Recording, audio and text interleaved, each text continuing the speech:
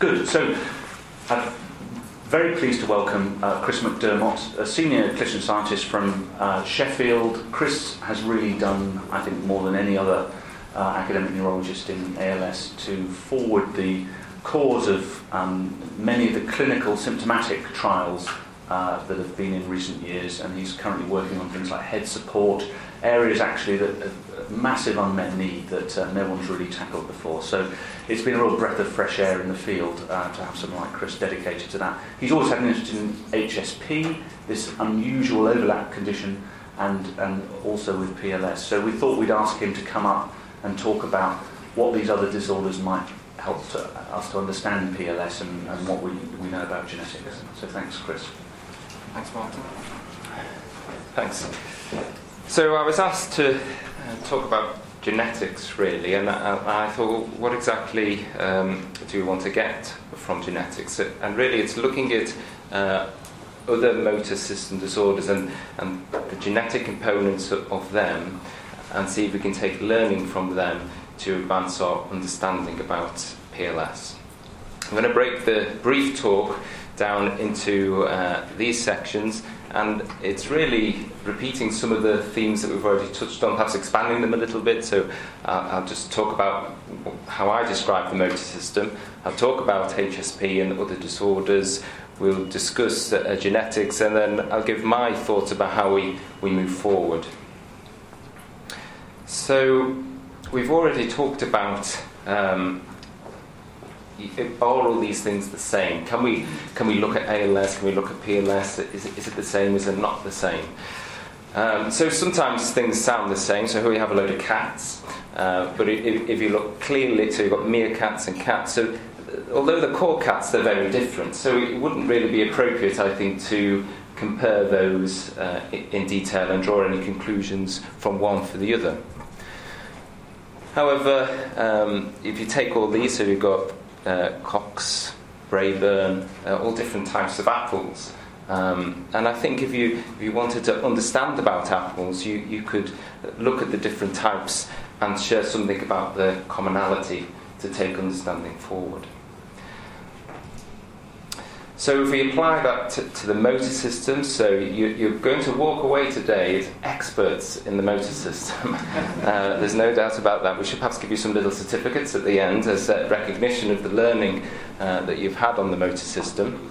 So we've talked about it there being a central component to the nervous system. Work this out. Bottom at the front.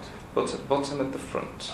Yeah, there we go. Yeah, very good. So the central nervous system, which is the brain and the big thick orange spine down there, and then you've got the peripheral nervous system, which is the sort of finer orange wires, neurons going out to the peripheries. So that's the central and the peripheral nervous system.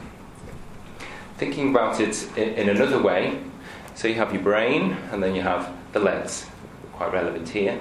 When you decide you want to walk or move the muscles in your legs, you initiate the thought in the brain, and then the wires connect into the muscles and the action occurs. And we've heard about this two-step process in the central nervous system and in the peripheral nervous system, these wires.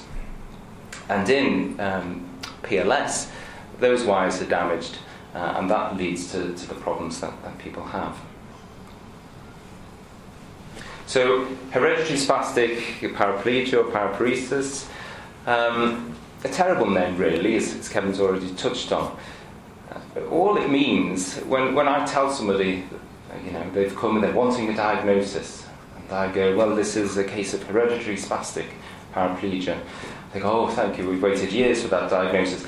And all I'm telling them really is they've got stiff, weak legs that runs in the family.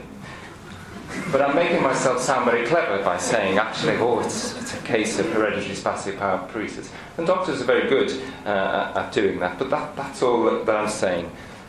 Stiff, weak legs, that runs in the family. That's all that is.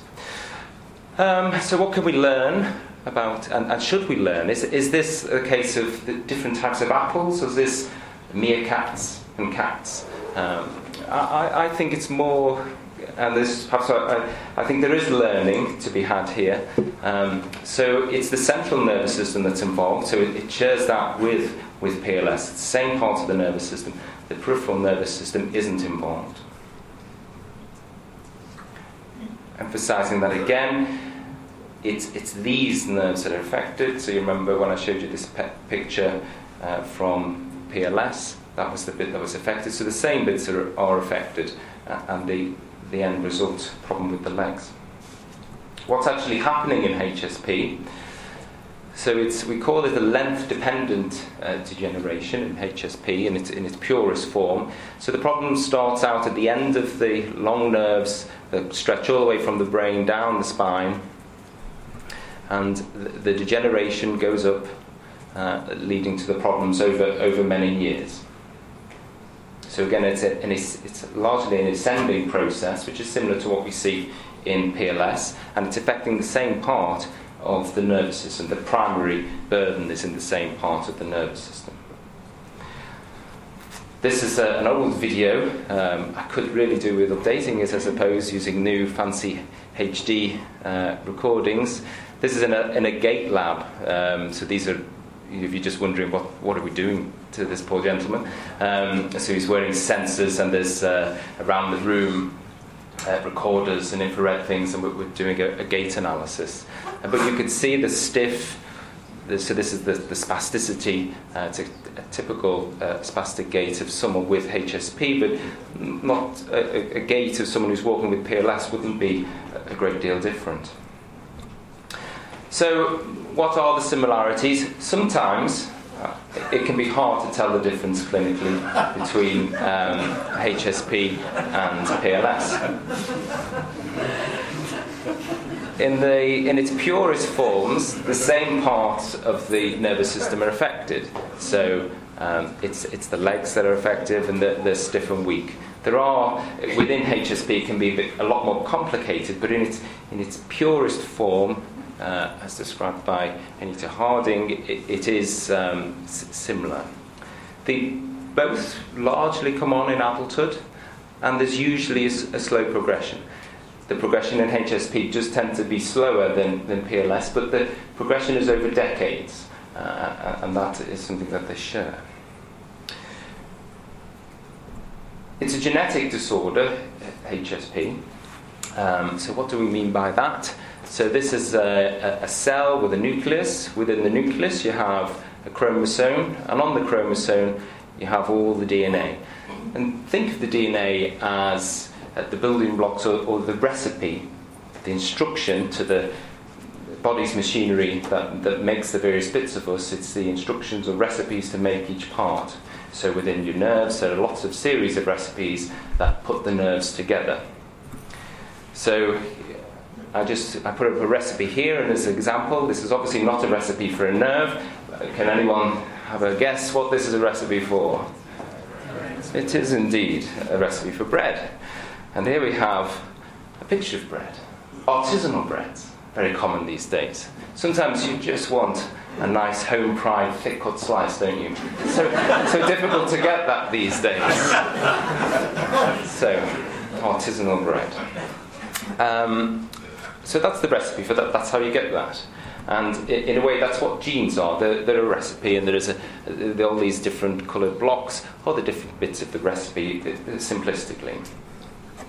Now, if you had a problem with the recipe, so here, if for some reason the yeast didn't go in, you wouldn't have bread anymore. You'd have a sloppy mess.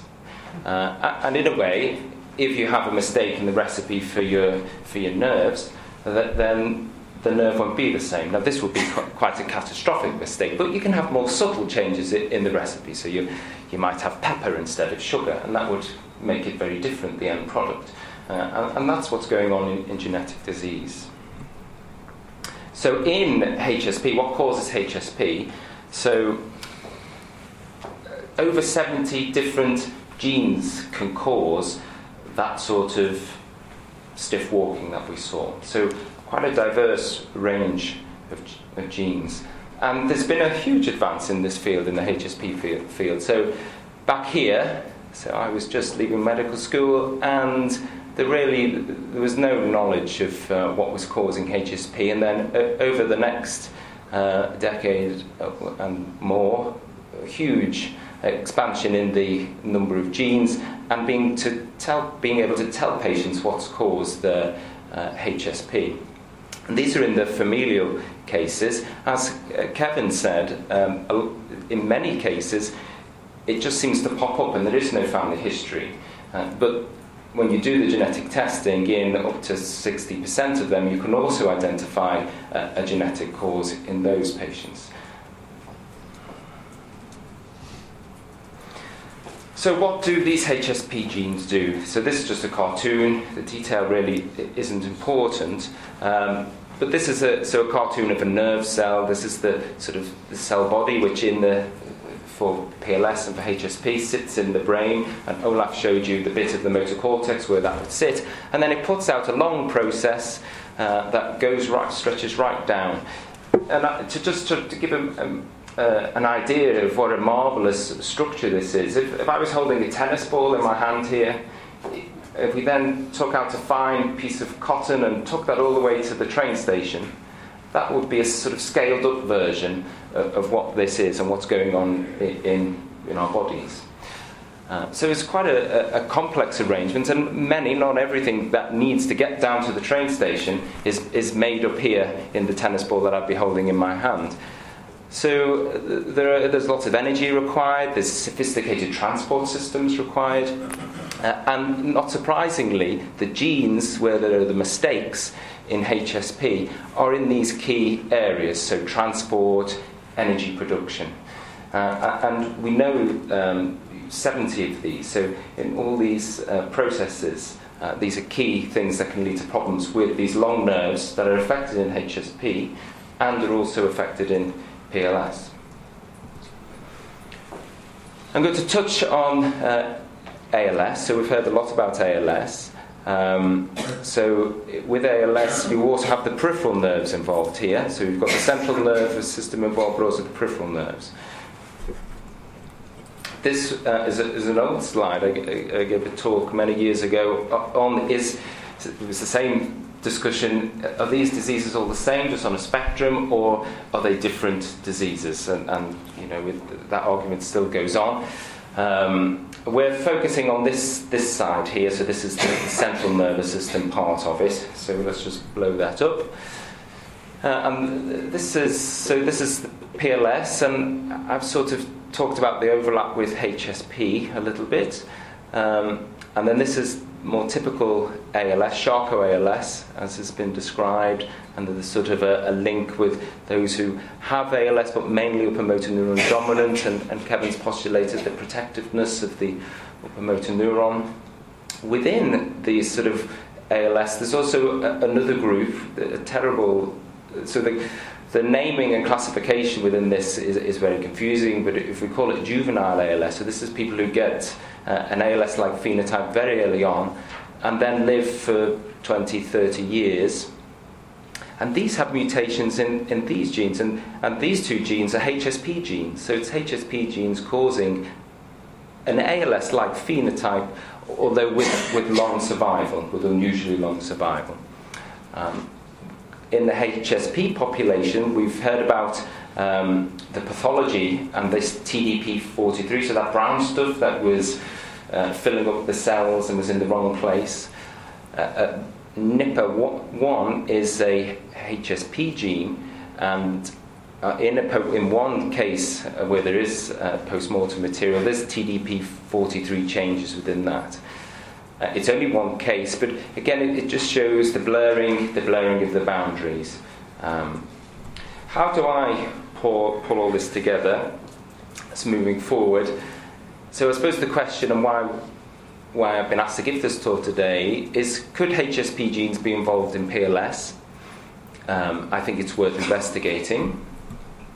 Could the processes that are disturbed in HSP be disturbed in PLS? So it might not be through to a genetic mutation, but I think the processes that are causing the corticospinal degeneration in HSP are prime candidates for being causative in PLS. So I think it is worth considering that, but it is speculative. And I suppose the sort of what we're aiming for really is not just understanding the disease, but can we change the disease? Could modifying the pathways involved in HSP ameliorate the problems in PLS? And this is very, very speculative, but that's where I see we're thinking towards in the future. So, what do we need to do to begin to answer some of these questions? I think we need to gather people living with PLS. And so you might be able to spot yourself here. Once we've done that, we want to try and characterise clinically. Does all PLS, is it all the same? Are there, subgroups within PLS? Probably. Is it all the same genetically? Let's characterise it and find out. And there are various approaches, so there are now, rather than testing all those different genes individually, you can put them all on, all the candidate ones on a panel and screen a panel. It's not cheap, but it can be done. And then there are newer technologies where you can look at the whole of what makes a person, the genes. So that's another approach. But before you move on to that, you need to do this: gather people and begin to characterise them clinically, I think. So I think that's all I want to say. So I've touched on what HSP is and how we can learn from HSP. I suppose there's a lot more patients with HSP and we have a lot more understanding on it. So I think learning from what's going on in that field can help here.